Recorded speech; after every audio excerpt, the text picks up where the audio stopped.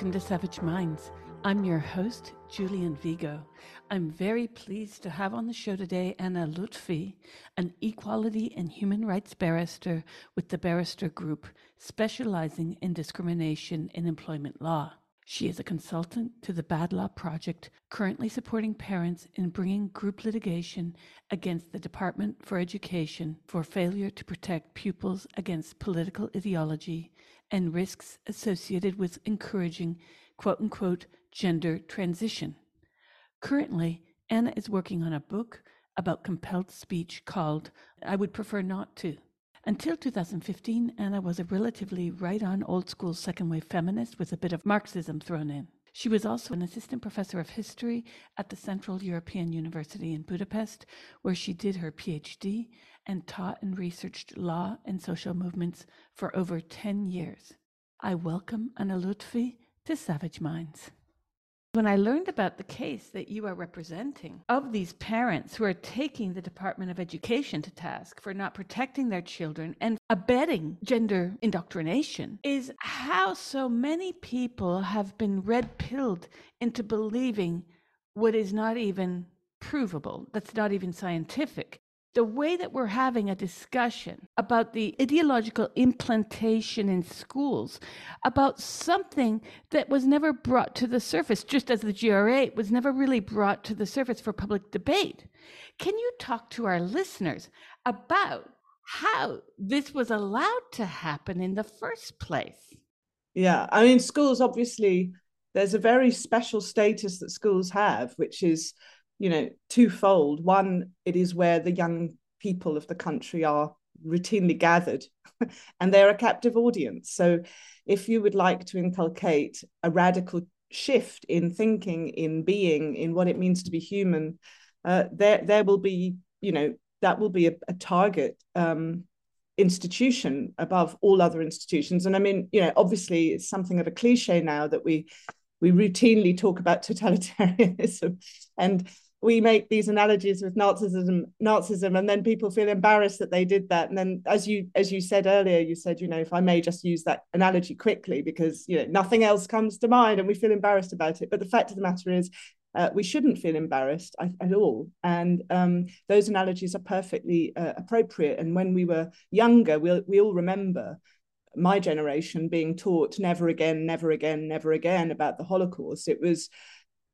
understood when I was growing up that you learned from those lessons. Now, if you talk about state overreach or civil liberties or freedom of expression, or make analogies with totalitarian regimes, even if you make those analogies with historical insight and reading and subtlety and nuance, you'll be told that you're vulgar and cheap, and this is a right-wing meme, or freedom of expression has been transformed into a right-wing meme. Free speech, it's funny, it's silly. So I say all that because obviously, if we do take the lessons of the past seriously, we know that targeting young people through various programs has been an important dimension of inculcating radical shifts in thinking about what it means to be a society, and more importantly, who is other to that society, and who lies outside the confines of respectable society, and who is it legitimate to imprison and to target and to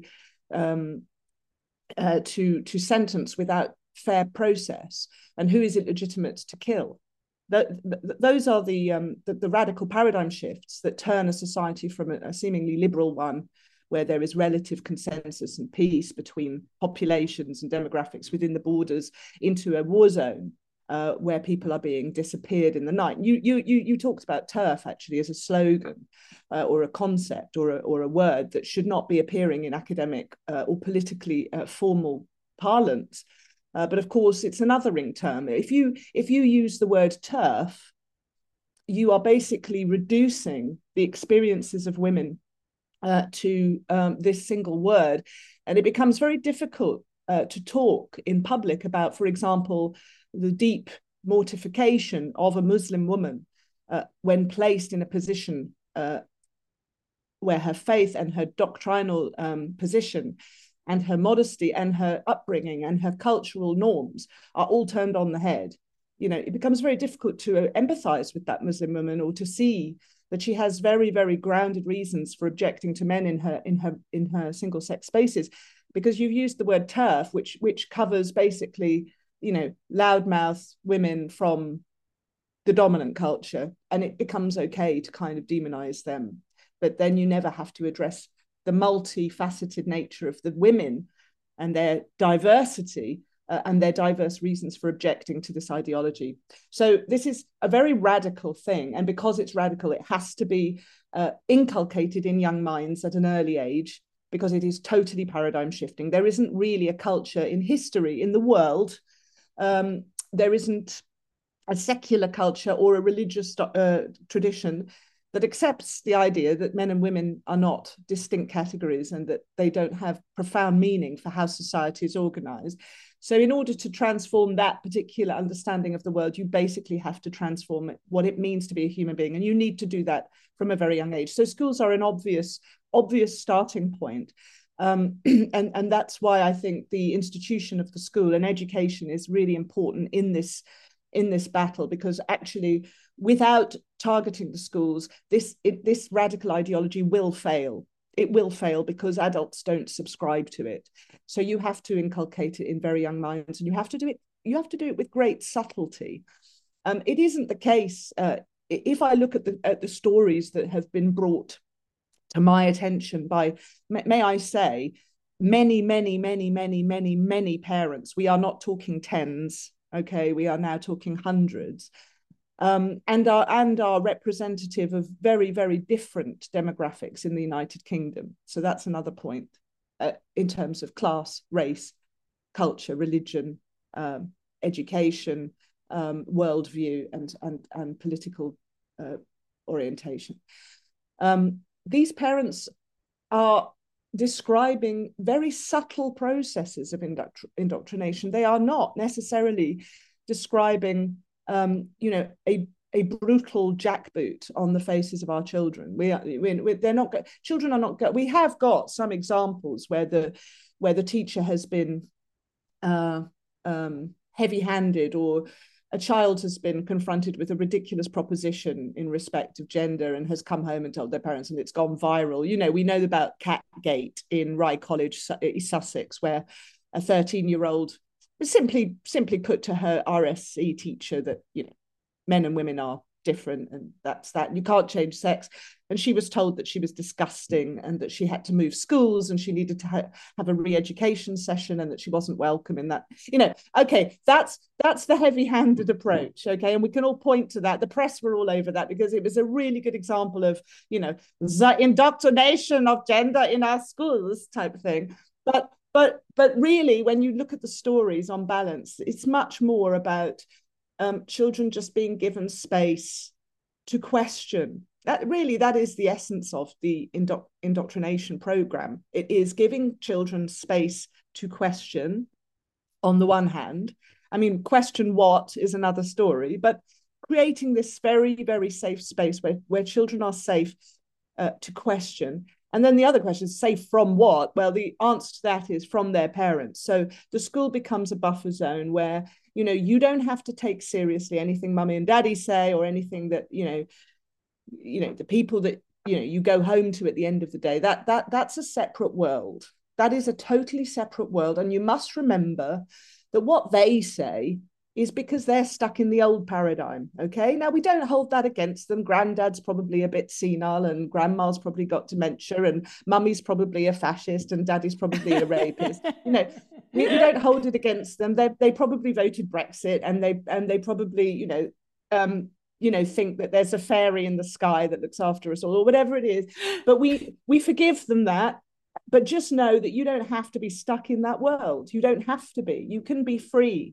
And that is the essence of these so-called subjects that have been rolled out across our schools, called different things over time. When I was a secondary school student, it was called personal and social education. And it was mostly about putting girls in different rooms from boys and talking about periods. And we had a little bit of discussion in our religious studies class about things like, homosexuality, funnily enough. I think Clause 28 was still good law, but my religious education teacher didn't seem to mind talking about homosexuality as a perfectly valid lifestyle in our classroom. So we had a little bit of exposure to, sex and the body in these classes. But what's happening now, obviously, with personal, social, health and economic education, PSHE, or relationships and sex education as it's mandated by statute, what's going on in those subjects is, I think, a much more self-conscious move to let the child know at whatever age that this school is a safe space from home, and that the parents may have funny ideas, but the school is the place where true ideas, where truth is, and truth is what where you're told perhaps at home that there is a different way of thinking, then you have to weigh that up with what you're being told at school. And obviously the school is the official version, and the official version will be the one that is presented as the kind version of truth, the progressive, the latest, most up-to-date, not out of date version of truth.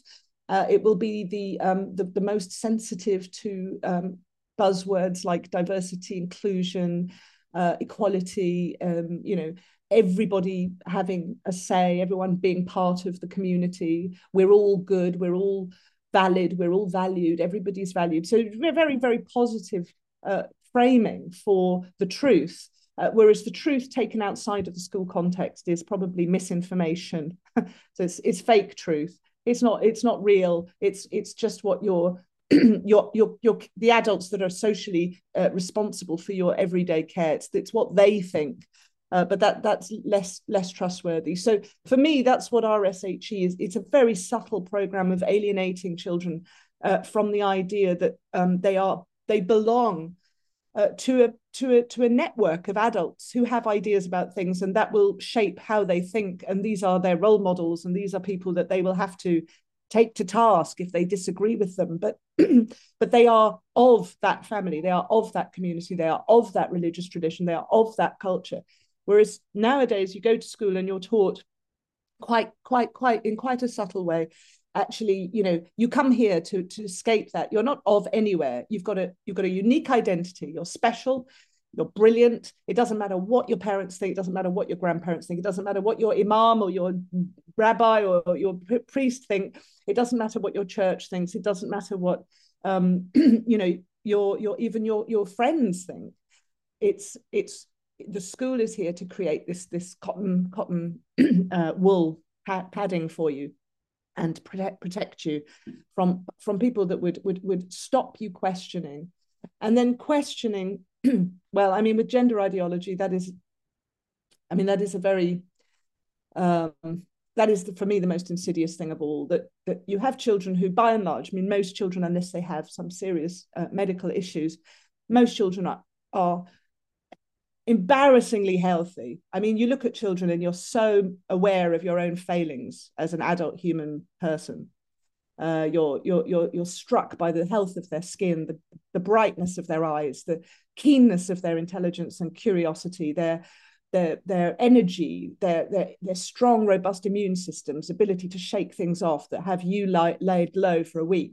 You look at the health of children, natural health, and then you think about an ideology that tells children to question that and say, how can I imagine myself unhealthy?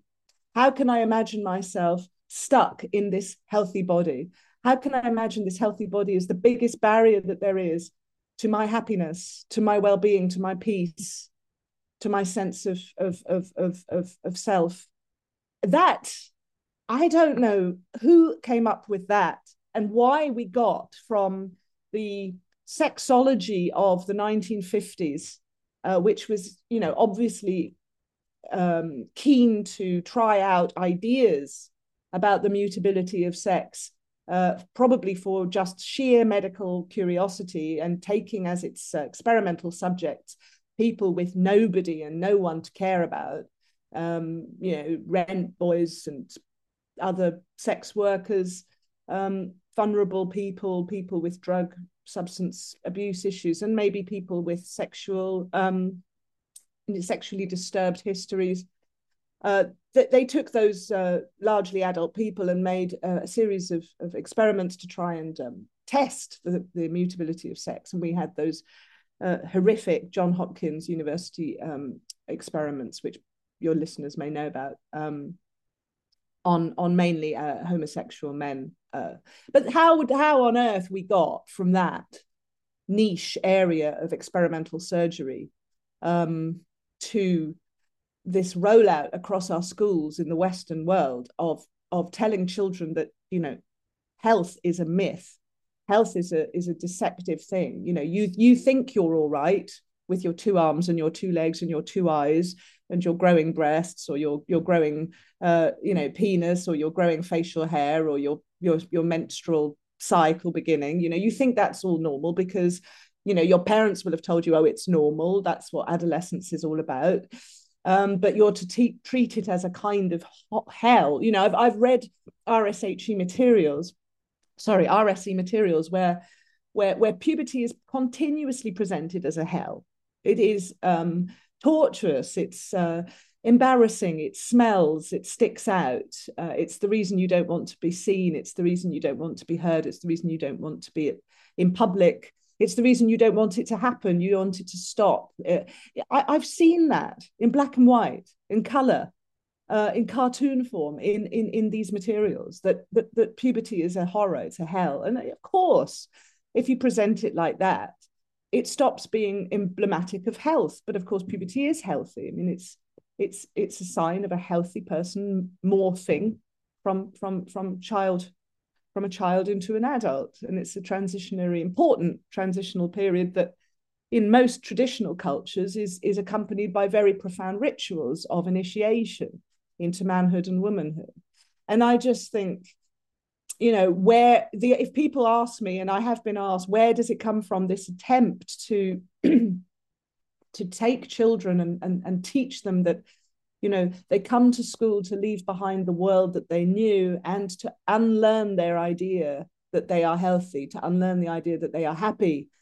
You know, and it's not confined to gender ideology. It will move. It's already moving. We're going to have a situation where children are routinely taught that, you know, they're depressed, they have anxiety, they contemplate suicide.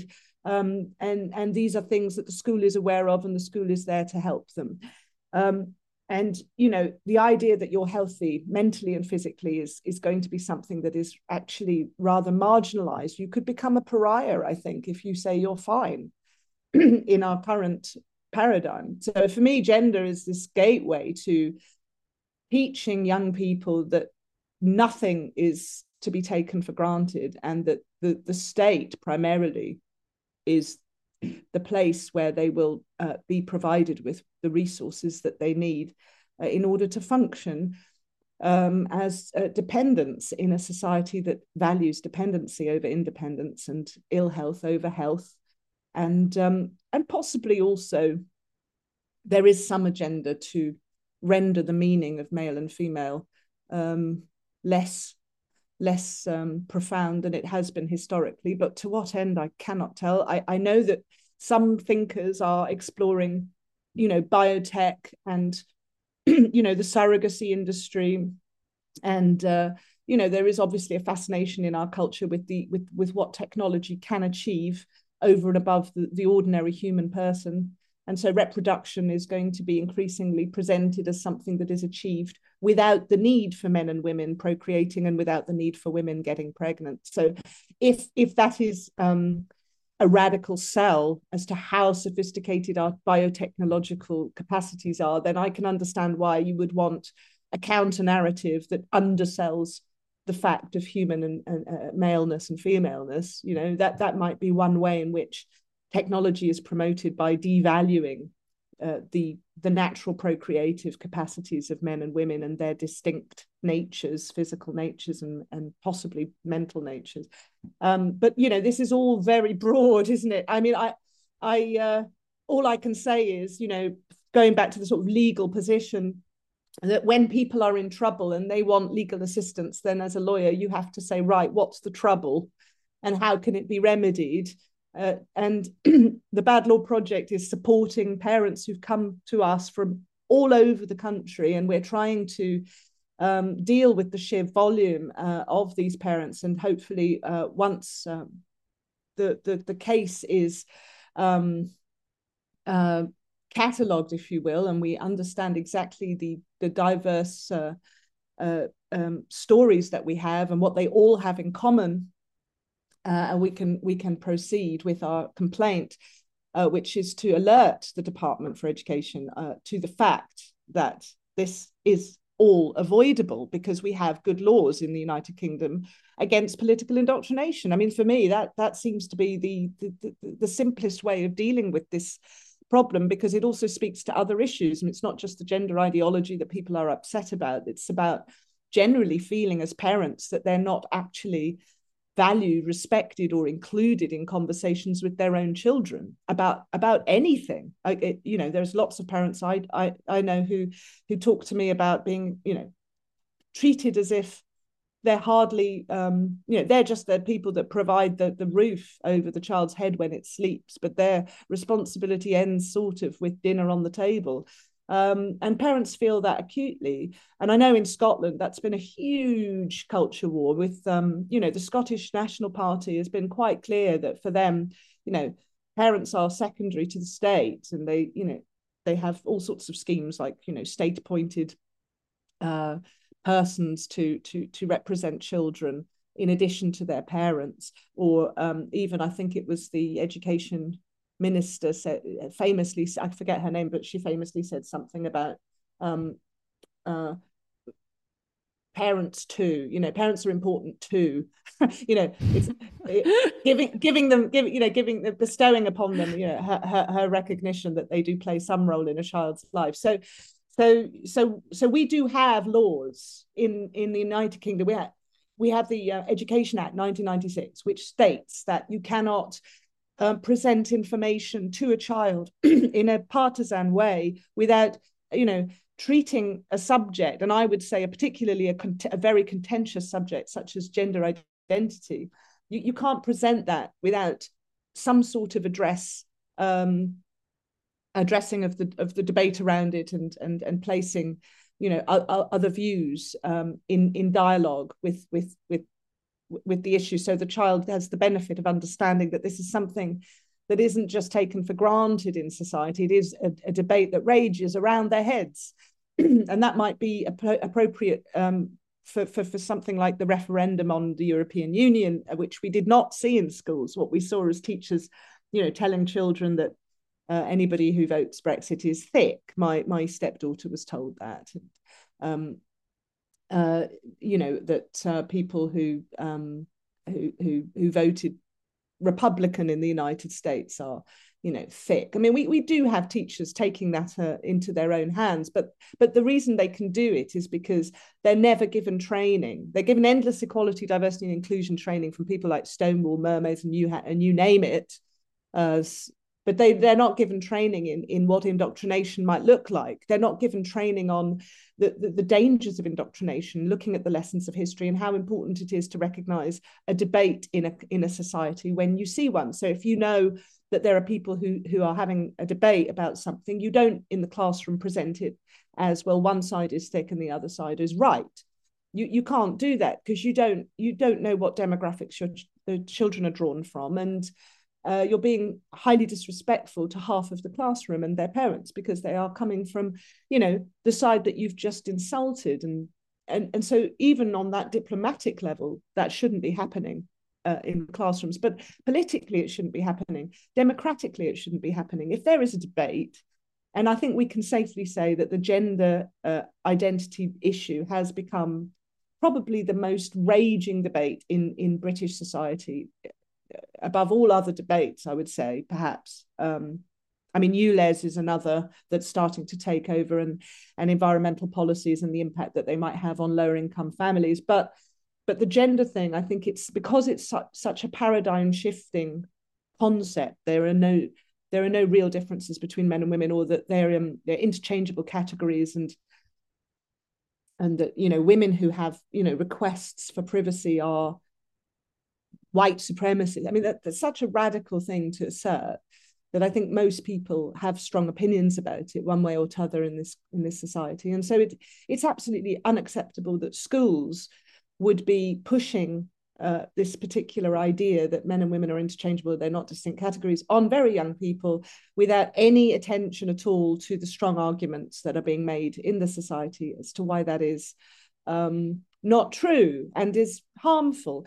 And I would say that if you really, as a school, feel like you can't handle the debate because it's too hot, maybe you have a trans-identified teacher in the school, maybe you have 50% of the kids are saying they're pansexual or non-binary, well, then leave it out.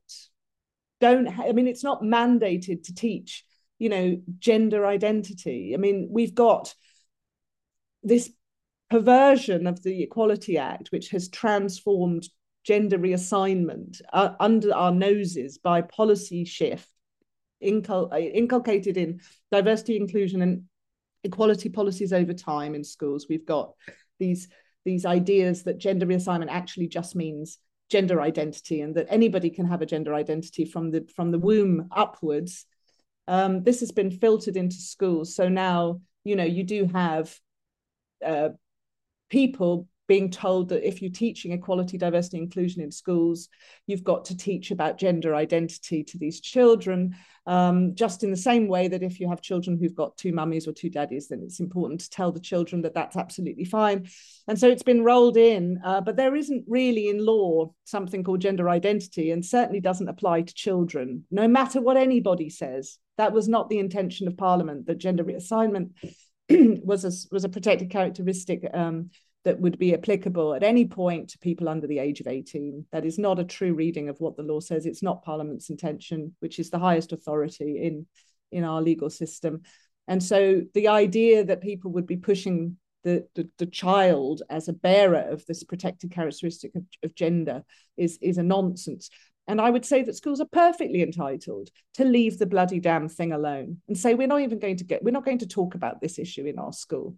Okay, because it's too contentious and it creates too many difficult situations. In our school, we work on the presumption that there are girls and boys. These are the girls' facilities and those are the boys' facilities, end of. But they won't do it. They won't do it because third sector groups are telling them that that's against the law.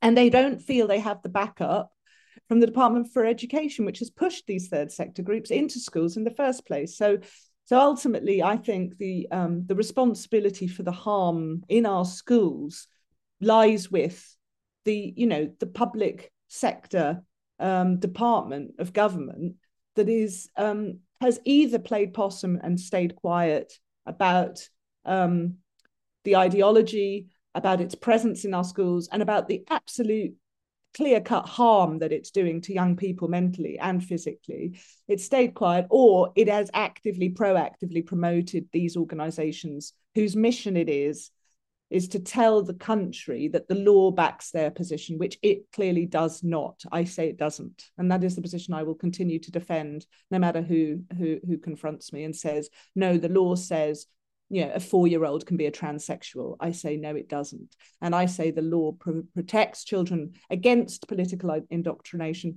precisely because of the lessons of history. And I will continue to defend that position in law. What you've just discussed in terms of the schools, what strikes me most, and what is in fact the impetus for my involvement in this over the past 11 years, has been the ideological effects on logic. Not women's and girls' rights at number one space. That is there, and that's very important. But what affects everyone within society, children and adults, is the ability to call something as it is. Gender ideology seems to have been haplessly encoded into law, even though it's not encoded into law as ideology. It's encoded into law as an identity. That slippage point seems to be what we're battling against here. And that we have so many adults willing to cave to it because everyone has a brother, a sister. My friend's son's teacher is trans, he tells me before he unfriended me, as if my pointing to human sexual but dimorphism and the reality of sex bodies should be an affront to someone. Because once upon a time, transsexuals knew that they weren't ever, ever changing sex. That shark has been jumped. Can you walk us through how this ideology has been encoded into law as some kind of quasi truth, even though it's not? Yeah, it's a really good question. And I actually don't think it has been encoded into law. And that is what really scares me, actually, because um, there has been this attempt to rewrite the law. We've got, for better or for worse, we've got something called the Equality Act. And this has set out these protected characteristics which you can't discriminate on the basis of. And one of them is gender reassignment. Now, equality, diversity, and inclusion training across the country, whether it's the private sector or the public sector, tends to over egg the protected characteristic of gender reassignment. So all the other protected characteristics are sort of mumbled. So you have cursory references to sex and race and religion.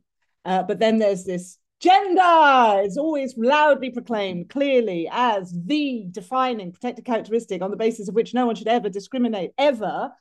And there's lots of color and lots of noise. And of course, LGBT is an incredibly powerful device.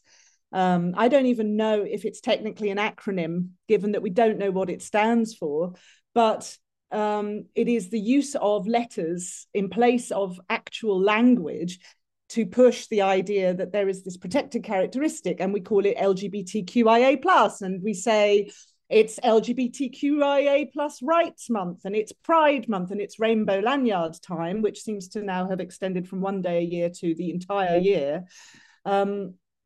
So people don't even really need an in-depth understanding of what the law says about who is protected and why.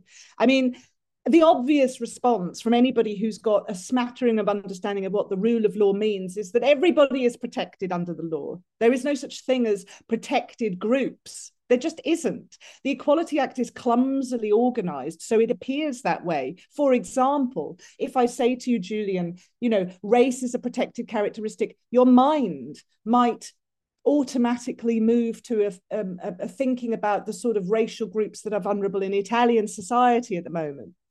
And you might have a smattering of groups in your mind of people that maybe, refugees or, people of African origin or people with gypsy extraction or Roma extraction, I should say. And these are groups. And then you say, well, they're protected under the law. Well, in the UK Equality Act, that's a misreading. That race, everyone has a race, right? So under the law, I can't make disparaging remarks about Italians. I can't make disparaging remarks about Americans or, Irish people. It's not about skin color, darker skin color or, people who are recently arrived to the United Kingdom. It's everybody. Everyone has a race, same as everybody has a sex. You can't discriminate against a man on the basis that he's a man. You can't discriminate against a heterosexual on the basis that he's heterosexual or she's heterosexual, because sexual orientation is a protected characteristic. That's not what people hear. They hear sexual orientation and they think gay people, right? So already you have a selling of the Equality Act as the protection of distinct groups in society who hold protections that others do not have, which already creates a resentment of, well, why don't we get protected? I'm a white working class person, I have rights, why am I not considered to be? So that feeds ideologically an idea that there are groups in society that are protected and are special, but that is not what the law actually says. It just lends itself to that misinterpretation. But with gender reassignment, and perhaps also the protected characteristic of maternity, there are perhaps groups of people who aren't covered by that. So not everybody can say I have gender reassignment, and not everybody can say I have maternity protections as a pregnant woman. So there are exceptions, but gender reassignment and gender reassignment is one of the exceptions. But the way it's been rewritten into policies by the diversity and inclusion industry is to suggest that it is this absolutely taken for granted process whereby somebody simply isn't the sex that they were born. And that has been pushed and pushed and pushed as the legal reading of what gender reassignment means at law. Of course, that's not what it means. I mean, you know, again, if people can take cases to court and there is a judicial decision that seems to weigh on the side of an interpretation of the law that a child can be a transsexual, right?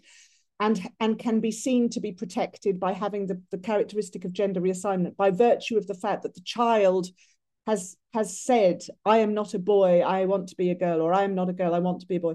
And a judge decides that there is some validity to that, to the extent that this child is gender reassigned for the purposes of the judicial decision, then you could make the argument that the law tells us that children can have the protected characteristic of gender reassignment. But I just say, no, they can't. They cannot. That is not what was intended when the gender reassignment protected characteristic was put into law, and when the Gender Recognition Act was drafted, and when the first sort of public discussions about famous transsexuals started to enter the mainstream. People that had, married, had changed sex and married. And, there's a famous case, which I'll have to actually look up because it's escaped me now. But there was an early case where a famous transsexual man to woman married a wealthy man. And there were all sorts of debates when they divorced about whether the marriage was consummated and so on and so forth. I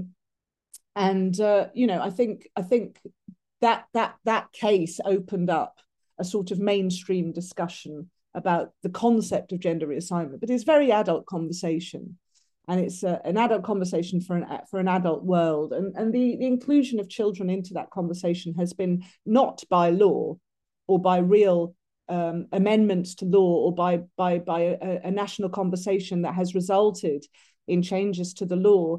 The conversation has been changed to include children by virtue of stealth, policy by stealth, where policies have just pushed and pushed and pushed and said, this is what the law says, this is what the law means, this is what the law tells you must do if you want to be a non-discriminating school or a non-discriminating employer.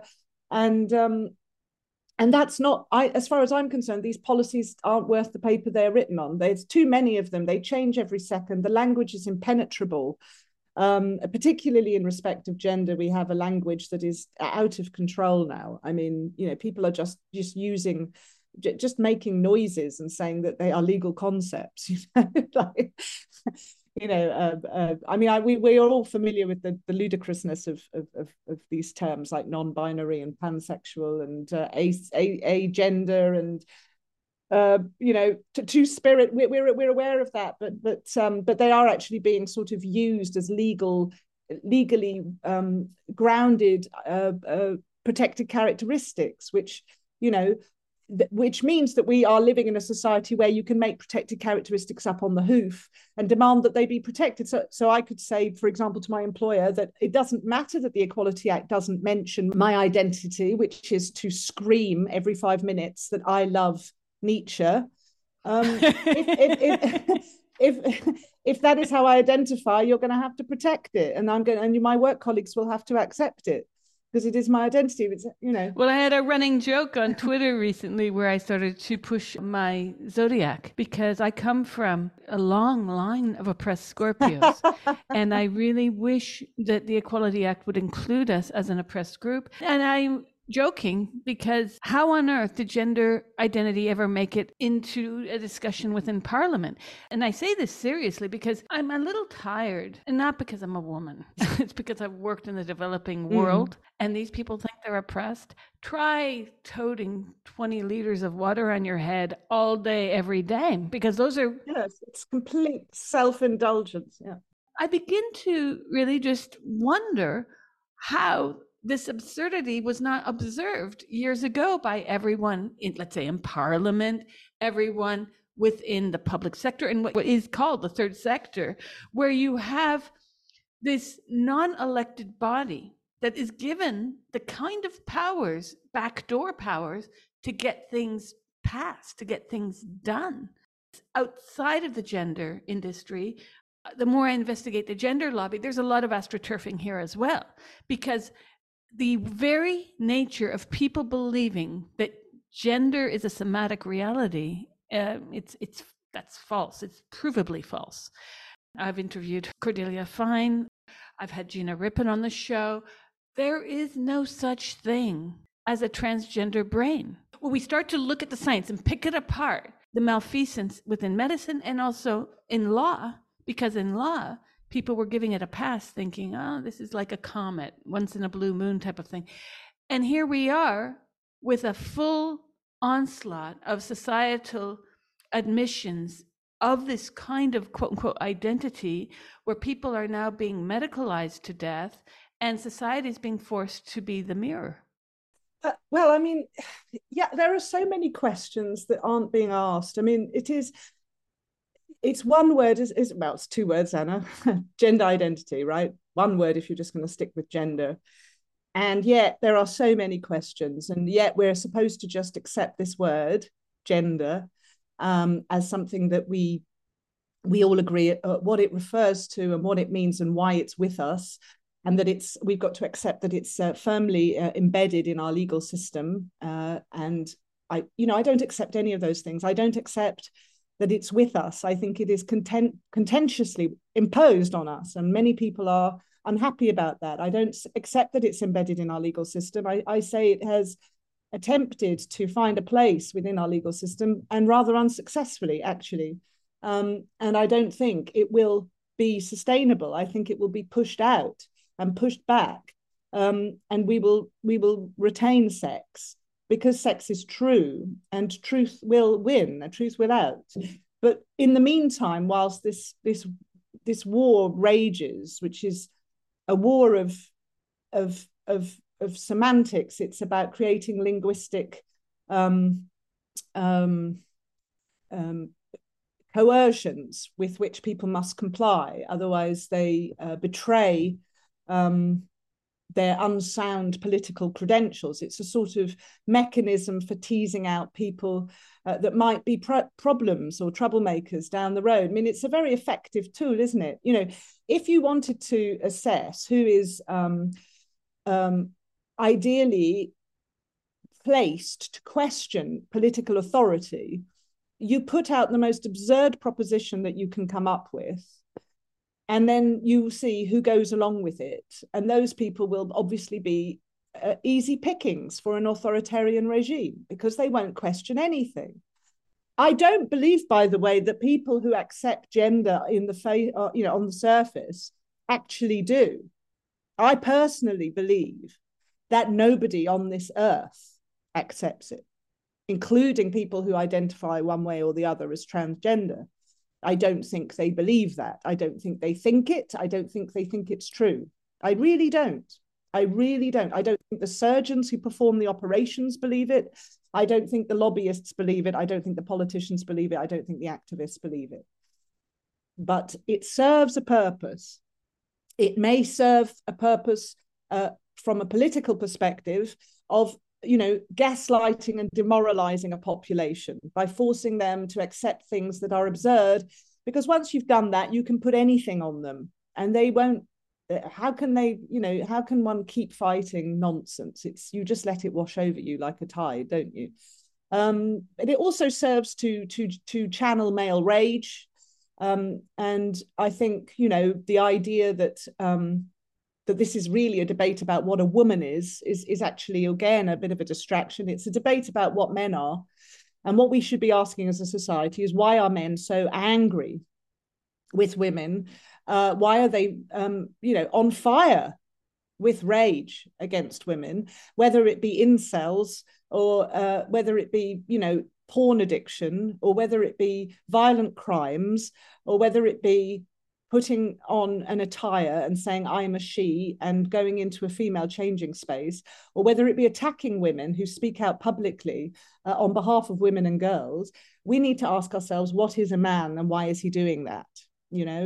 Or what sort of man does that? Because lots of men are actually quite disturbed by the whole gender absurdity, and therefore we are being pointed to a sector of the male population that is acting out, as it were, and we should be having conversations about why they're doing that and what this is all about. So there are many questions, but we're not allowed to have those conversations. I think for me, the most profound question that I have is, why are men identifying as women in midlife, often after having successful careers as sportsmen or military men, and IT, having had IT, having had wives and children, sometimes quite considerable numbers of children, and then they turn around and say they're women in their late 40s, 50s, roughly the time we expect a man to have what's known as the midlife crisis.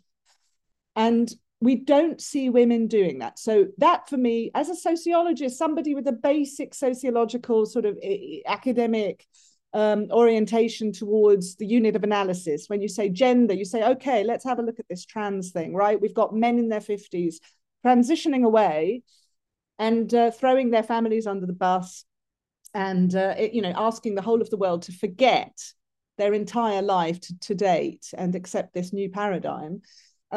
We do not have, and I mean, correct me if I'm wrong, we do not have, to my knowledge, a single middle-aged woman with a husband and children who has done similar.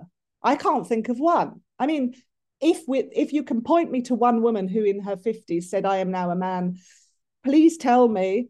And yes, the exception is the exception that proves the rule, I would say. If you can find me one, I would say my point stands, that we are not seeing an epidemic of middle-aged women saying they're men after lives lived with husbands and children, and or identified previously as so-called cis.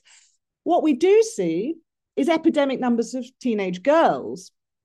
And I would say that while there may be boys who go through surgery in their teens, again, very few, very few. It is girls who are rushing to the surgeon's knife in their droves in their teenage years. So we already have a huge question to resolve as a society. Why are men doing this in their 50s and women, girls rather, doing this in their teens? We have to ask ourselves, what is the discrepancy here? Why is it different? Again, you can't, if you accept that men and women are the same, and they're, you're not allowed to ask sociologically driven questions such as, I'm going to look at adolescent girls versus middle-aged men. You've already had your unit of analysis stripped from you, and you can't ask the question. So, I would say, even if somebody tells me that the law protects this category, and I say it does not, you've been fooled, you've been duped by policy wonks writing endless versions of gender identity into policy and guidance and distributing it in such voluminous quantities that you think it's the law. And because nobody talks about the law and the law is silent, you think the law doesn't exist. It's not true. This thing isn't lawful and it's not legal. It's not embedded in our law the way you think it is. But even if we accept that, even if we do, and we say gender identity is this solid legal category, we still don't know what it means, and we need to know. Judges need to know. Barristers need to know. Solicitors need to know. Members of the public need to know. Teachers need to know. Nurses and doctors need to know. And we must have that conversation. And if it doesn't happen, then I'm afraid our whole society will become very marginal in the world. I mean, the West is already, clearly becoming a marginal entity compared with other hegemonic powers that are growing in strength. This issue will be determinant of whether or not we can actually have a place in the world, and dialogue and competition with other world powers. Because as long as this issue is not addressed, we will continue to decline into insignificance. It is a marker of our decline and our decadence that we are pushing this issue without having a conversation about what it means, because it is paving the way for a society in which things don't have any meaning, and therefore everybody's lost interest in having conversations about what matters. And that such a society cannot be a model for anybody in the world, anyone in the future. I mean, we will just become something that people will go on holiday to laugh at, like a sort of freak society. I can imagine people from, Peru or Nigeria or places where they just don't have to worry about such things coming over and jolly good laugh at our expense. You're listening to Savage Minds, and we hope you're enjoying the show. Please consider subscribing. We don't accept any money from corporate or commercial sponsors, and we depend upon listeners and readers just like you. Now, back to our show. We need sociological studies to look at why misogyny has become so entrenched. Sure, on the political level, women can vote, we can now sign contracts, we can have credit cards, we can take out loans, all these things. But the misogyny hasn't changed, and I would even argue that it's pathological now. It's pathological. It was a set of societal arrangements previously which gave women and men different roles, and some of those roles were hierarchically organized in Victorian society, for example. But that wasn't pathological misogyny. I wouldn't call it that. I would just say it was a sort of a patriarchal arrangement that one can have conversations about how it worked and how it didn't work and how it had to change and why it had to change, and the sorts of debates that it threw up about the right to vote. I mean, obviously it's really complicated because nobody had the bloody right to vote, really. We moved quite quickly from feudal to industrial societies, which left most people disenfranchised. So it's not quite true to say men had the vote and women didn't. But to the extent that women were forcibly excluded from the privileges of citizenship, well, that really didn't happen until the 19th century with the creation of the modern nation state. But I wouldn't say it was pathological. I would say there were strategic arrangements in mind about the separation of the family and the private sphere from the public sphere of work and politics that were behind those strategic legal arrangements. And then women had to negotiate their way in. But what we have now is pathological. It's utterly pathological. There is no strategy behind what transgenderist activists want other than to disrupt people and to attack females. That is the sole purpose of it. It doesn't have any other raison d'etre than to disrupt and disturb women and girls. That's its sole aim. But when I see publications like Diva that have been pushing this for so many years, I am aghast.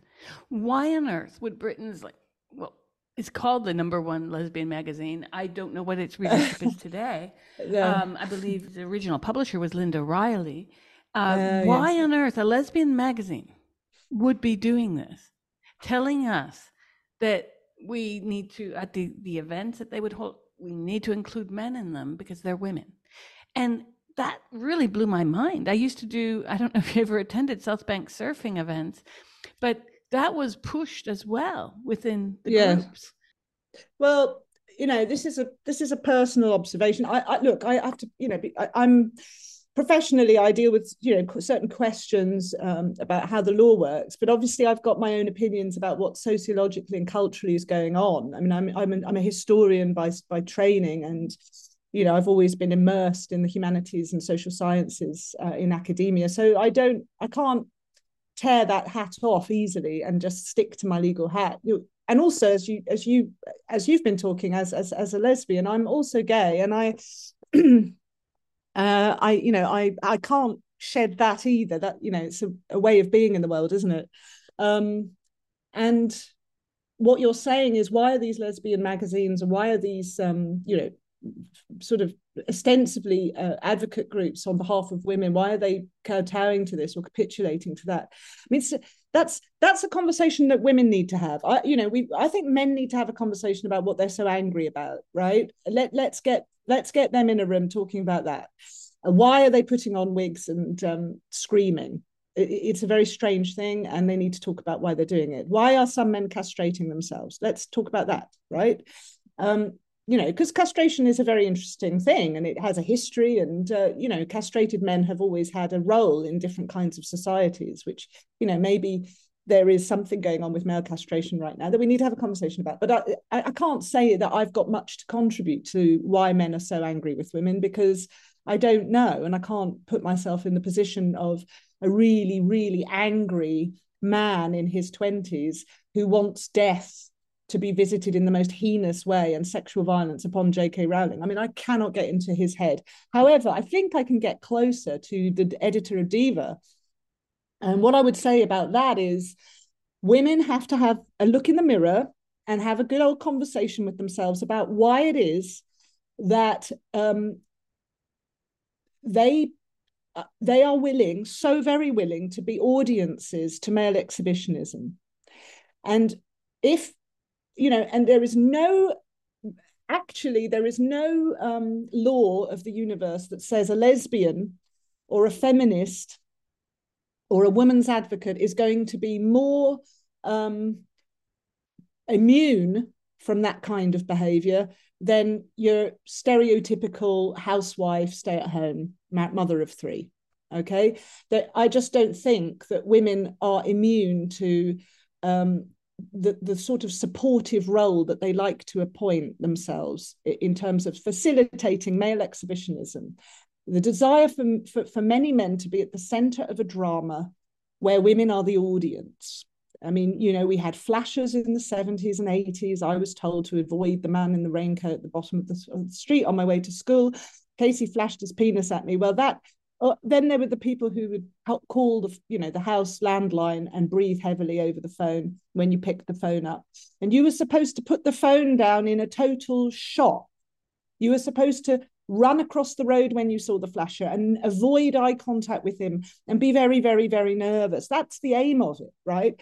Exhibitionism is to render the audience slightly uncomfortable. And women want to participate in that. They participate in it by being cowed, by being unnerved by it, by sort of, wanting to talk about it, giving it a place in society. And then the worst version of that is Diva magazine saying, let's participate in it. You have a version of this across the board. Men want to watch pornography, then their partners are more likely to watch it with them, even if they don't want to. Men want to dress up in fetish gear or have some sort of fetish element to their sexual lives, and women will go along with it even if they don't want to. There are so many ways in which men, want to do something out of sheer sexual excitability, and they expect women to go along with it. And women do. They do. They say things like, she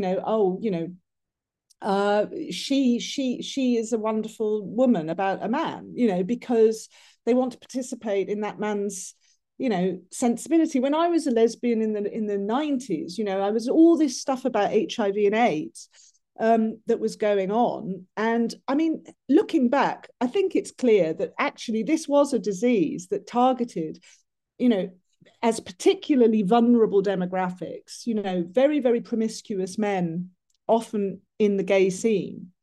And it didn't have a huge applicability. We were told at the time that it would strike everybody in the same way, but we were told at the time that it would strike everyone in the same way. But it didn't, looking back, have huge applicability to, for example, gay women like myself. I don't think I was, and I don't think, looking back, I was at any risk of contracting HIV through the sort of sexual practices that lesbians were engaged in the 90s. And certainly, but there was a big focus to teach lesbians to use dental dams. Yes, I remember that. Yes, remember dental dams. That? Yes, dental dams. I remember that very well. And I remember thinking, why are we, there is clearly not the death toll within the lesbian world that you're seeing in the gay male world. I mean, that was just, again, it's like, midlife men identifying as women, no middle-aged women identifying as men, right? So we have a discrepancy there. Similarly with AIDS, it was clearly a medical crisis that didn't have the same applicability to lesbian women, right? To lesbians. So why was it then why was it then pushed in this way, as if it was the burden of lesbians to carry. It was the grief that lesbians felt. It was their issue. And I'm not saying there's anything wrong with a bit of solidarity. And of course, you know, many lesbians in the 90s had close friendships with men, myself included, that were affected and who died. But where is the equivalent female issue? I mean, where is the lesbian issue that the gay men are weeping over? You know, have we got the stats on alcohol abuse by lesbians of my generation, you know, and the way in which alcohol has wreaked havoc in their lives, and why that might be something to do with their sexuality? Do we have the stats on that? Has anyone ever cared to talk about it? Has anyone ever felt grief about the kinds of pain that do come with choosing a lesbian lifestyle, particularly for my generation of women? But even now, I would say there's a certain pain that comes with it. You don't just dance your rainbow way through the fields of lesbianism. You know, it's not a sexual pleasure as such. It is a lifestyle choice that comes with consequences.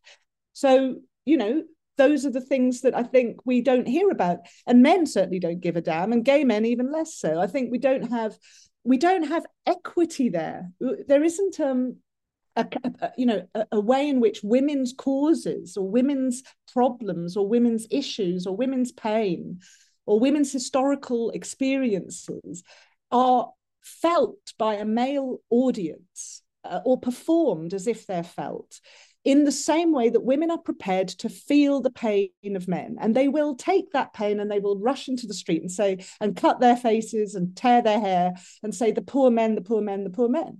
This is what the editor of Diva is doing. She's enacting her role as the tragic, Greek mother whose son has been killed in war, you know, and there isn't an equivalent the other way. You know, men don't feel the pain that women feel about something that affects exclusively or predominantly women. And I think we need to just either accept it or we need to address it, but we can't just, you know, continually be surprised that women will fight to the death for the right of men to be exhibitionists and take center stage. It's quite astonishing to me to see the amount of pushback I got. I even submitted an article after I ran my first piece in Counterpunch. I wanted to do something just for this lesbian publication. I sent it to the editor of Diva at the time. Ooh, I should have kept that rejection letter, but I didn't. I've had to shift email twice since, but it's phenomenal how lesbians in this day and age will go out of their way to lend a shoulder to these men. Now, I think this is all constructed bullshit. I don't think these men suffer. I'm sorry. And I'm not talking about gender dysphoria. I'm talking about that people don't see you as the way you want to be seen. Really? Grow a pair. I mean, I just can't believe that this is where we are. I preface this with, I think this is all political sideshow. I think that it's a perfect way to take our eyes off the fact that Europeans are struggling economically to make it through winter because of something happening nearby. Yes, absolutely. Yes, I think let's talk about what is driving people, Syria, to certain countries and what we did in places like Syria to create havoc, death, the biggest mass immigration in history since the Second World War, and some would even argue greater. Now, we want to talk about leftism, and there is even problems amongst the feminists and those wars we see online about who's the better leftist of all of us, who wants to kick out Kelly J. Keane because she allows all women at her events, et cetera, et cetera. And I'm just thinking, wait a sec. We are living in a very dangerous moment on the verge of nuclear war, and we've got Sean Penn telling us he's not afraid of it. Oh my effing God. Like, I just can't even believe some days when I wake up. I have to do this work in media, but I swear some days I wish I were a teacher. Just reading stories, not transgender stories, but reading stories to children about a bear, because this is all a side circus. Yet we have these men who are convincing politicians, and you see this, politicians will stand in front of Parliament and say they have higher suicide rates. Proof. Because we have had the proof uncovered. We have had many studies that look at this that have, in fact, debunked the rhetoric. There's no trans brain. The actual statistics for suicide ideation are quite high in the UK for teenage girls. No one wants to discuss the reality. We want to discuss fictions and reaffirming someone's identity. And this is so crazy to me because, Anna, at the end of the day, you also come from a background. You have family that comes from other parts outside of the UK. We are aware what immigration does on a good day to a middle class family. Like my father, we moved from Canada to the United States because he took a position as a professor in a dental school. He was a periodontist. We're now debating the very parameters of science that you couldn't finish your GCSE without. I mean, seriously? And we have parliamentarians standing in front of their peers saying that humans are not sexually dimorphic. You know what I mean? Yeah, and you've got people coming into the country from places, and you're saying, it is important to accommodate these people, welcome these people, give these people what they need. And some people are saying, well, hang on, let's have a conversation about numbers, let's have a conversation about resources, all of that. But it all gets flagged as far right. But let's suppose there is total consensus that we want these people coming from all these different places and be welcomed in the United Kingdom. Well, how on earth is this ideology supposed to help, really?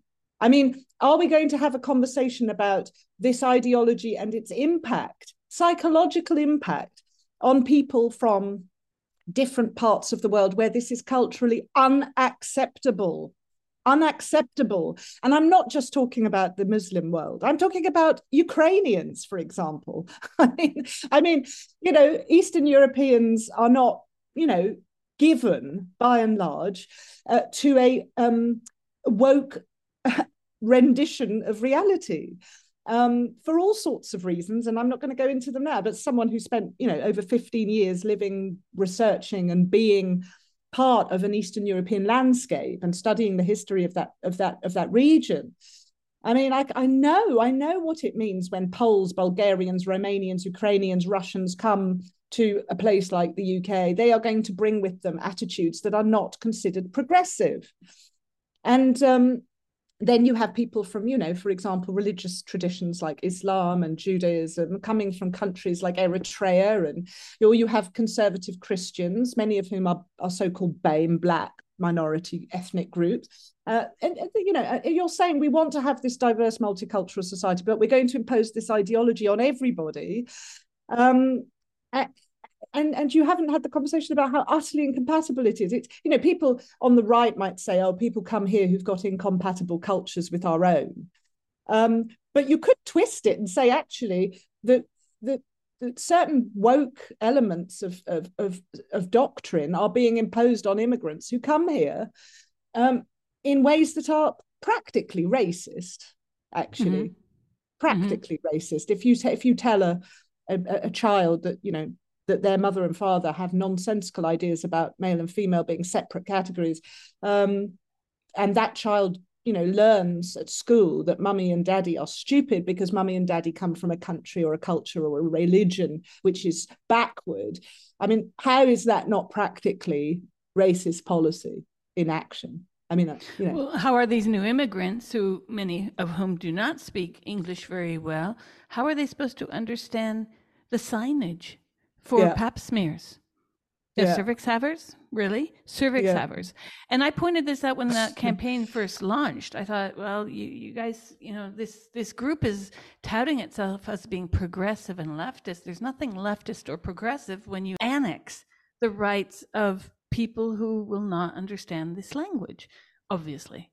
Well, the left has abandoned its own. I mean, if you were talking about marriage the other day, I mean, when I was embedded in the hard left of politics, it was quite standard for marriage to be critiqued as part of a genuine Marxist tradition of criticizing private property and bourgeois institutions. Marriage was being, prime example of a bourgeois institution, and therefore the gay liberation movement in the 60s and 70s, which emerged from various sort of left-wing Marxist student movement traditions in Britain anyway, that was firmly of the view that what gay liberation did not want was marriage or the right to marry, because marriage was something they looked down on for everybody.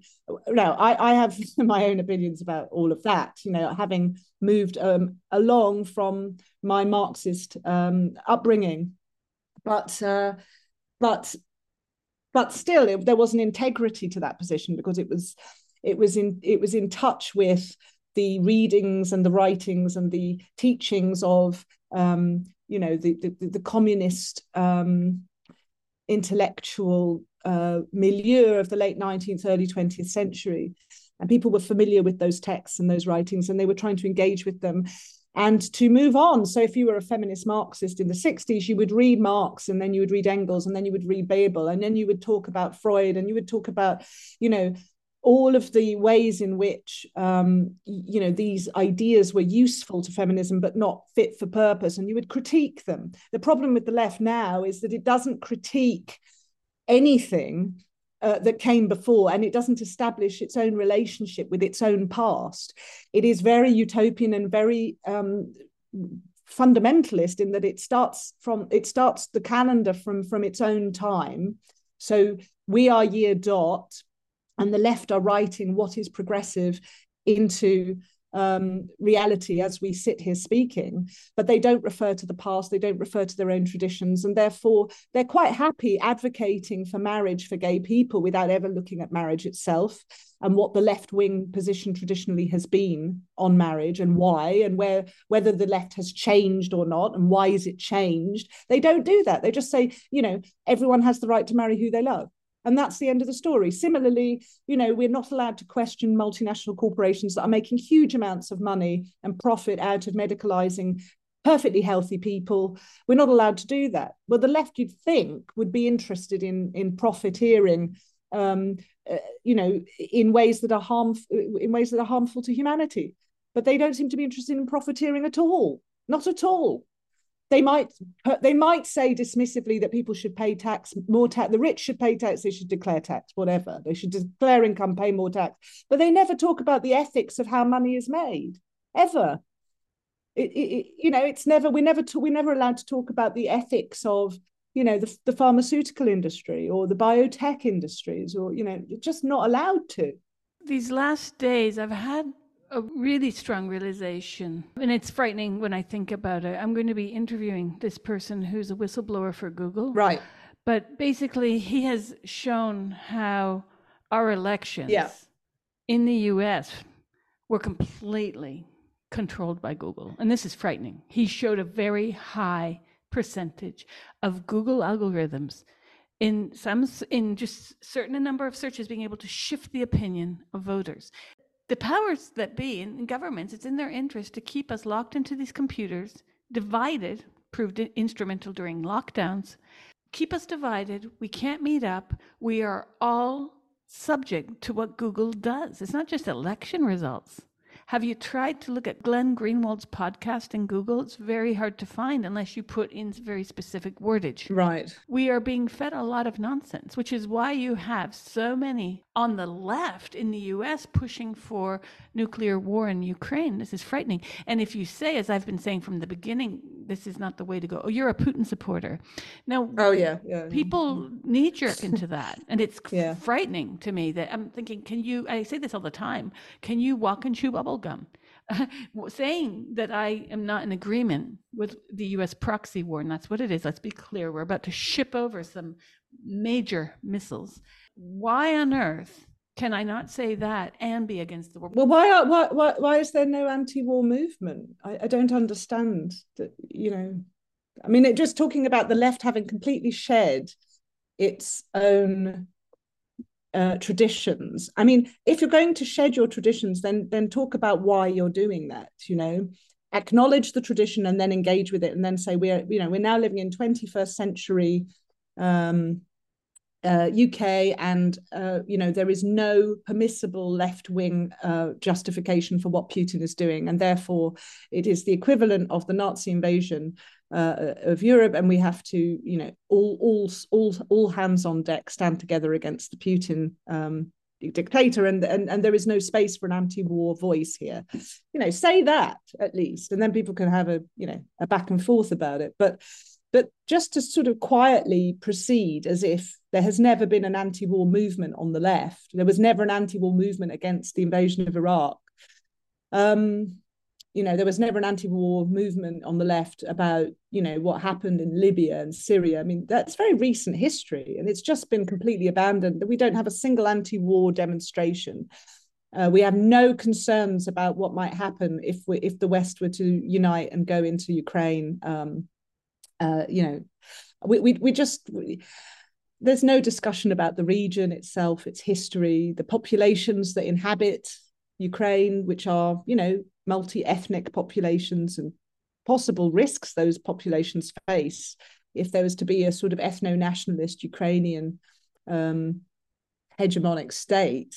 I just think I've just got to the point now where I've realized that the function of Google and the internet generally is to create these utterly rigid positions. And there's no space really for what we're doing now. And I hope that we can continue to do what we're doing now, where, you might say, oh gosh, we got interrupted, or the recording cut out, or I'll have to ask my question again. But there's a certain organic free flowing to it, which people appreciate. And I think people are showing a real thirst for long form chats with people that have got things to say about issues that they care about. And we should really be on guard against mechanisms that try to take that away from us and repackage it as two sound bites on deeply opposing sides, and with no room for discussion or debate in the middle. I think that's not in the middle, because that sounds weak, but I don't say I position myself in the middle of anything, but I do say that you come to an understanding of things as a human being in a way that is wholly different from how we're represented in social media terms. I mean, it's as if we were all born Owen Jones, or we were all born, Katie Hopkins, and we were just born that way, like being gay, and you just have to, then expect that person to speak in a certain way for the whole of their life and be bitterly opposed by the person on the other side of the spectrum. But it's just not like that. That's not how people become who they are. I mean, as you and I know, we've gone on huge journeys where we have embraced things, we've rejected those things, we've asked questions. There are things about which I really don't have a position, because I just feel so unqualified to speak about it. Things which I don't have experience of, things which I've never read about, things that I don't know about, things where I don't have friends who know about it that I could talk to and consult. So I would just say, well, on that point, I'll reserve judgment, But there are things that I do feel I have something to say about, but they don't fall into a package of left or right, or politically correct, politically incorrect, or progressive, regressive. They're not packaged based on that. They're packaged in my body, in my mind, because of the person I am and the journey that I've taken, if that's not such a too woke an expression. But I have been on a journey through life, and the internet, I think, is not we have to fight to make and keep the internet a space where the humanity of human beings is preserved. And that involves being able to talk in ways that don't work from the assumption that we're all positioned on one or other side of a battlefield, and that there are things that are to be honestly discussed. One of the real things I have problems with in terms of transgender ideology is the dishonesty of it, because it's asking people to be very dishonest. Nobody believes that men and women are the same or interchangeable. I say no one. I believe that. And therefore, the fact that so many people are willing to go along with it means that we're asking people increasingly to adopt a very dishonest persona when they go about their daily lives, which is so unhealthy because because it's infectious. It means all sorts of issues will become dishonest. What do you really think about Ukraine? Oh, well, I think Putin's a terrible man and he must be stopped at all costs. Okay, would you like your child to go and fight in Ukraine? Oh, well, that's never going to happen and let's not talk about it. I've got to go to the toilet now, you just end up with this dishonesty where you can't really have a conversation about the implications of war in Ukraine, or and there's so many issues we have where it would require a little bit of time to just talk without these positions being imposed already. So we've touched upon political, sociological, and legal aspects of what is an ideology and how this ideology has been, in some circles, forced down people's throats, in others, cultivated, often even to the end of money making. I mean, Mermaids is a great scheme if you want to make money. So are many of these other NGOs that support it, including, sadly, Stonewall. Now, we've seen Stonewall change heads over the past many years, especially due to this ideology, although they won't say so overtly. I believe it is. What do you think is the way forward, legally speaking, in the sense of, had many discussions with people on the show and on social media, many people say the GRA needs to be repealed. Well, laws are repealed. That happens, and they can be repealed rather swiftly when the mood takes the government. The example that I gave in my speech at the launch of Reclaim Education and the announcement of proposals to sue the Department for Education, the analogy that I gave was the death penalty. When it was established that there was now a critical mass of feeling that the death penalty was unwarranted, unethical, and risk-laden, on the basis of, proven miscarriages of justice, where people like Derek Bentley had been hanged without the requisite evidence to satisfy the burden of proof. There were, concessions. There was some campaigning, but there were concessions made gradually in Parliament that this was no longer an acceptable aspect of British criminal justice. And once that was allowed to be articulated in the hallowed corridors of power, it was really quite simple to just get rid of the legislation that permitted it. And I think it was more or less overnight that we went from a country that hanged you for murder or capital offence to a country where we didn't.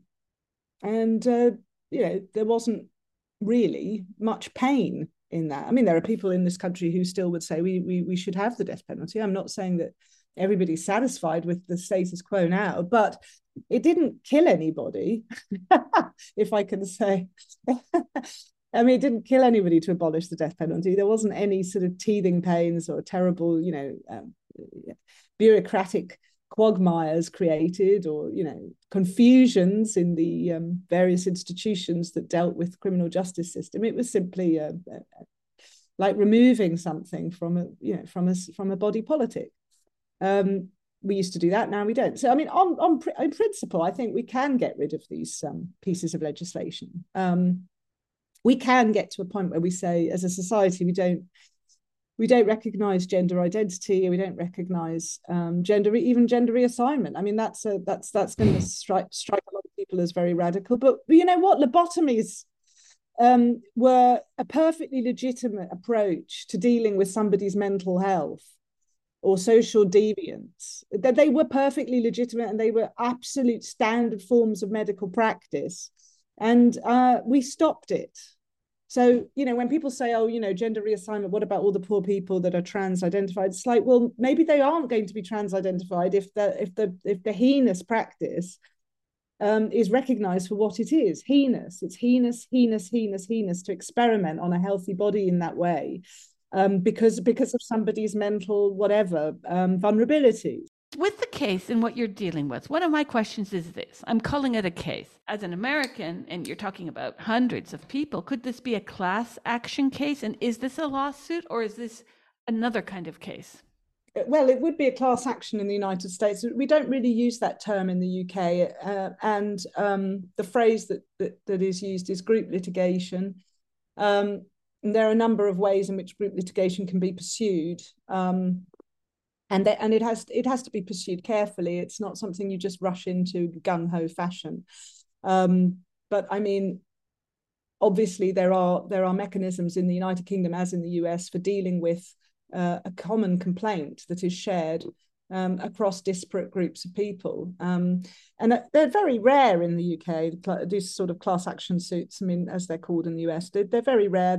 They're not common. And so, you know, the expertise available to deal with this kind of case, given that the area is so niche as well. It's not just that the class action phenomenon itself is quite unusual in the UK context. It's that the complaint, the nature of the complaint, is quite unusual as well, because it deals with all the issues that we've been talking about, which are quite contentious, very sensitive. There's a lot of emotions around them. There's a lot of political nervousness, which will infect the judiciary as well as the political class. I mean, you know, the judiciary in Britain have to go by something called the Judicial Bench Book, which is a training manual for judges who have to use it again as guidance to avoid appearing insensitive to, you know, to various identities that may come before them at the bench. So, for example, you know, what is the right word to use if you have somebody from a traveller community before you, and are there prohibitions on using words like gypsy or traveller or Roma? What's the correct word to use? And so, when it comes to transgender, which has a whole chapter in that training manual, it's all lots of stuff about, you know, the correct pronoun to use to make the person feel, you know, not marginalised by the judicial process, even if that transgender person is the perpetrator of a criminal act, a sexual assault. You know, that doesn't matter. They have to feel included by virtue of the, you know, the judge taking special measures to use the correct pronouns and so on. So, you know, when you're bringing sort of legal actions on this issue, you know, you're dealing with a lot of baggage. And that's why, for me, the political indoctrination point is the cleanest point. You know, having thought about it, I think ultimately what we're trying to do is to build a society in which we send our children to school in the expectation that where there are contentious issues that the school feels it must address, whether because it's told to address them as part of a curriculum, or whether because it feels it has to address them as part of some equality, diversity initiative, that it has a responsibility to present, as the letter of the statute has it, in a fair, dispassionate way, you know, with attention to, you know, different points of view. That seems to be the clearest way, is to get the authorities to understand, the educational establishment to understand, that children have a right not to be indoctrinated. In this particular issue, we're dealing with an indoctrination of a special type, because if I tell a child in school that Putin is to be defeated at all costs, and that any person in the United Kingdom who does not go and fight for the Ukrainian national cause is a moral coward and a traitor to, you know, to the noble causes of truth and justice, then you might have at least one or two children in that school who will go off and fight. You know, and then the question is, well, what role did that teacher have, or what role did the school have in encouraging the child to adopt such an extreme position that they would then take such a risk and go and fight in a war about which they know nothing, you know, and risk death. You know, so that's the analogy I would use, that children have a right not to be herded down pathways that will very, very likely cause them harm. But you know, one thing that when you're speaking now, I'm thinking about an interview I had with an Australian journalist recently where he thought that the distinction should be made that adults are free to do this, but children are not. But then I said to him, but children mirror what adults do often. And that's the tricky part. I don't know if we can just get rid of this ideology for children without shining the light on the bullshit that it is for everyone. So, Anna, we're at this really crazy point where TWAW, and I agree with you, none of these people, including the TWAWs, know that they are really the sex they were born, because nobody changes sex. And the biggest irony in this, and that you and I are being called cis bitches, whatever, I argue with them all the time, and I'm like, well, look, I don't have a gender. You claim to. I accept that you say that, and you are the one that went out of your way to do this, this, and this to change your gender. So you're in the quote unquote correct gender, air quotes, and therefore you are cis. You are the real cis, not me. I don't claim to have a gender. You've said that you are unaligned with your gender, and you've corrected it. So you are trans cis. You're a cis. You are. I mean, if we're going to work it out mathematically, it works out to cis. So I'm very upset about the fact that we have to have a very common sense. I mean, this is basic algebra. Yeah, and it doesn't matter. It doesn't matter if you did go to all these lengths to show the logic of your position. I mean, it's not based on logic, is it? It's based on power. You know, I mean, look, let's be honest, right? If a guy wants to put some stuff on, lipstick and you know, and go down the street and be embraced for that, and clapped and applauded and you know, lauded as a very brave and stunning person, you know, I just think, well, why do you get to have that? I mean, look, back in the day when I was younger, I was a bit of a head turner. I won't lie. But that is not the case anymore. I'm now 48. Nobody's head is turning when I'm walking down the street at all. None, zero, nobody. I don't get any attention from men or women.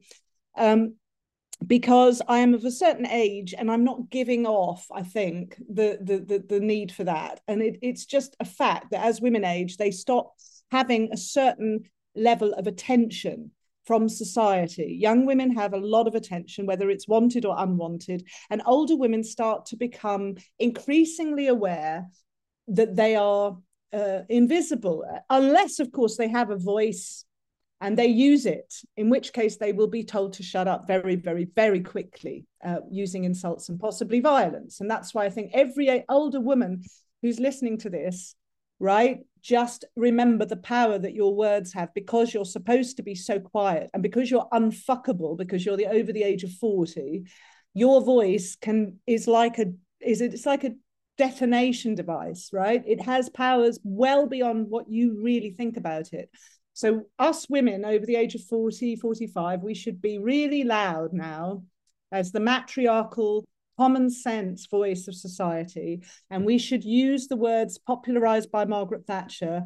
No, no, no. That's all we have to say. Where we see it, no, because we do not have the right as middle-aged women to walk down the street and say, everybody look at me, I'm so fuckable. I think older women now have to start speaking out on behalf of younger women who don't have the voice, haven't found their voice, and who probably get their fair amount of unwanted attention. But the reason I just sort of brought the example up is that, you know, as you said, we don't have an automatic right to attention.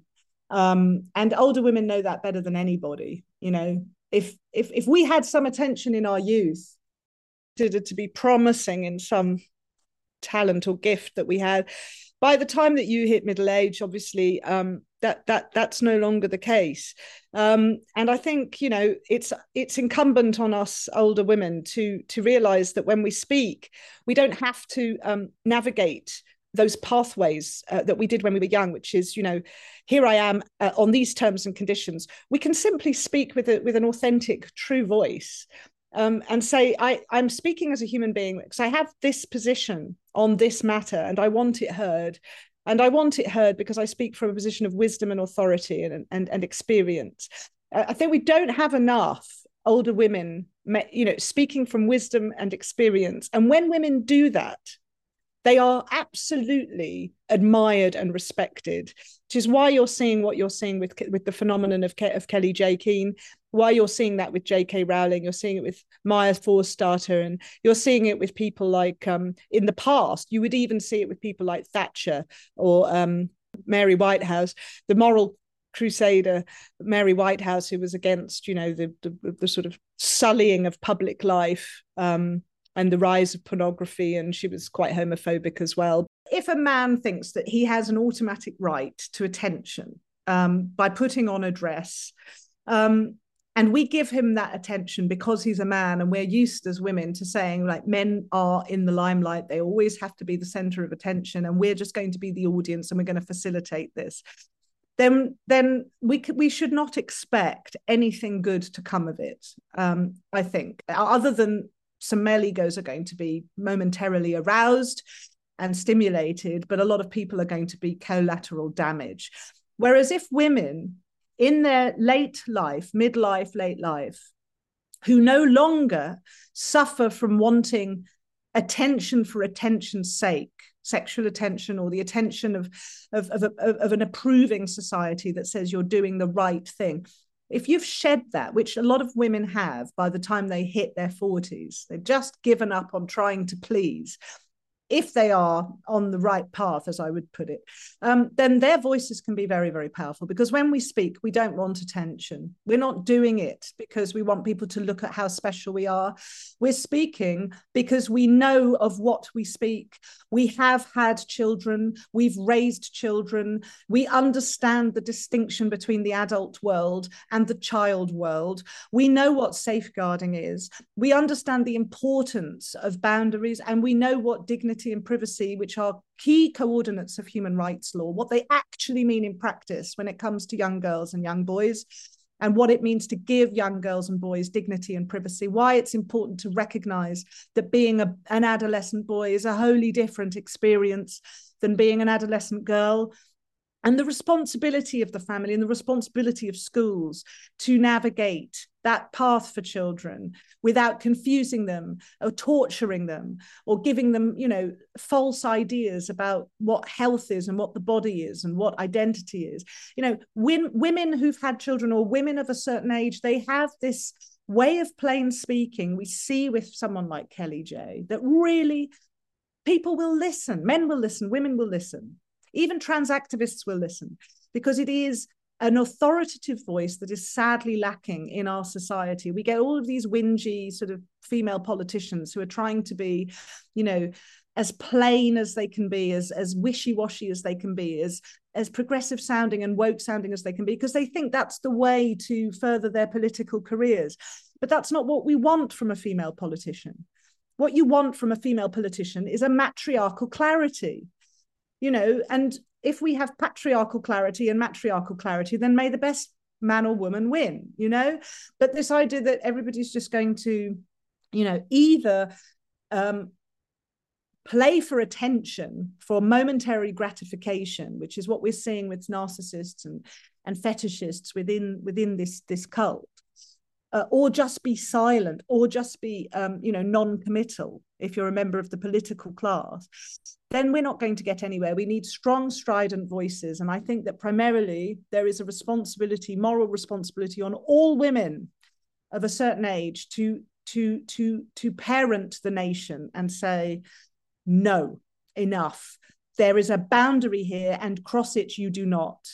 And I mean it. So you leave this changing room, you leave this toilet, you leave this sports team. It is not happening on our watch, and we're not going to let it happen. And if you think you're coming into schools and into libraries dressed like that, if you think you're going to peddle your grubby pornography to these people, these young people who are just navigating the first throes of puberty, you've got another thing coming. It's not happening. And the law supports us, the majority support us, the international majority support us, and it's not going to go away. So I think, with a large critical mass of middle-aged women on our side, we can actually get to the point where it does become possible to repeal some of this legislation, because it is, like the death penalty, simply no longer morally tenable. But women have to speak up. I know that a lot of women say we need men speaking up on our side. Good for you, men, if you want to speak up on our side, that's fine. But I think I don't need a man to speak for me. I want to say what I want to say, and I want other women who I know understand what I'm saying to join me and put the adult human female case to the relevant authorities, because it is the adult human female case that men are behaving in a way that adult human females find unacceptable, and that has to be addressed. And they are breaking the law.